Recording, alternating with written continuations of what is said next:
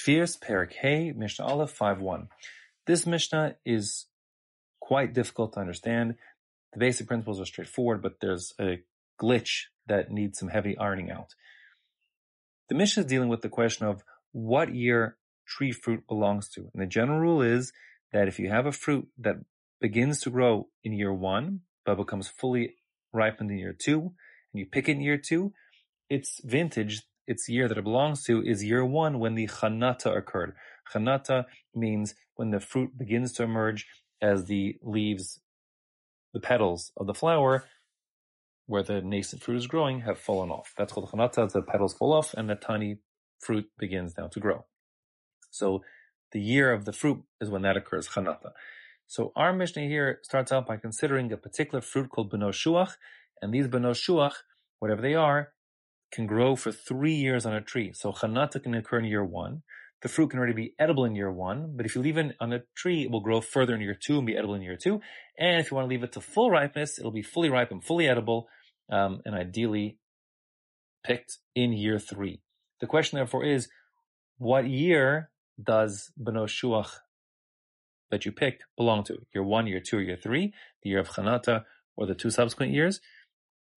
And the Mishnah is going to end up saying, in truth, that beno shuach are not exceptional. That is to say, beno shuach's vintage is when the chanata occurred. So if you pick it in its 3rd year as it's ideally picked, you'll be picking in year 3 fruit that are chanata in year 1, and therefore the Shemitah Kedusha Shvi'is of beno shuach is actually in effect 2 years after the Shemitah year.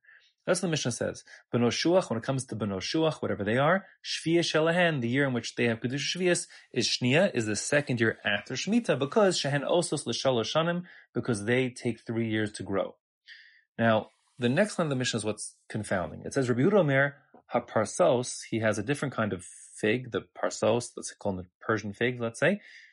Shvi'is Shelahen, their Shvi'is is, Motzi Shvi'is, is the year after Shvi'is. Why? Because Shehen Osos L'Shtei Shanim, because they can grow for 2 years. They can stay on the tree for 2 years. But, says the Mishnah, the rabbis disagree with that. The Chacham say, Amru lo Amru, el beno shuach. No, only beno shuach have that status. Now, the problem is, we just said that beno shuach are not exceptional, that their vintage goes to the year in which they had their chanata, and that's like everything. So therefore, what would it mean here that the rabbis are saying, no, it's special regarding beno shuach? So there are a few different answers given. The answer, perhaps, which is most straightforward, although it's not that straightforward, is the approach of the Turi Evan, who says in Rosh Hashanah, who says that we're talking about when a safka occurs. That is to say, since if you're in a scenario where you don't know what year this fruit grew, because the beno shuach can be on, you can have year 1, year 2, and year 3 beno shuach growing and edible at the same time on a given tree. So the Mishnah is saying, notwithstanding that's possible, you always assume, if you don't know, you just assume that when you pick it on this year, that it belonged to 2 years ago.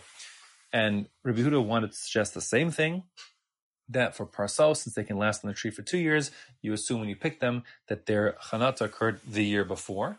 But the rabbis say, no, if you don't know, then you have to assume that the chanata occurred in the year you're picking them, because it could schlep out over 2 years, but you don't know whether this is from the 1st or 2nd year. That's an approach to the Mishnah. Probably the question is better than the answer, but that's an approach.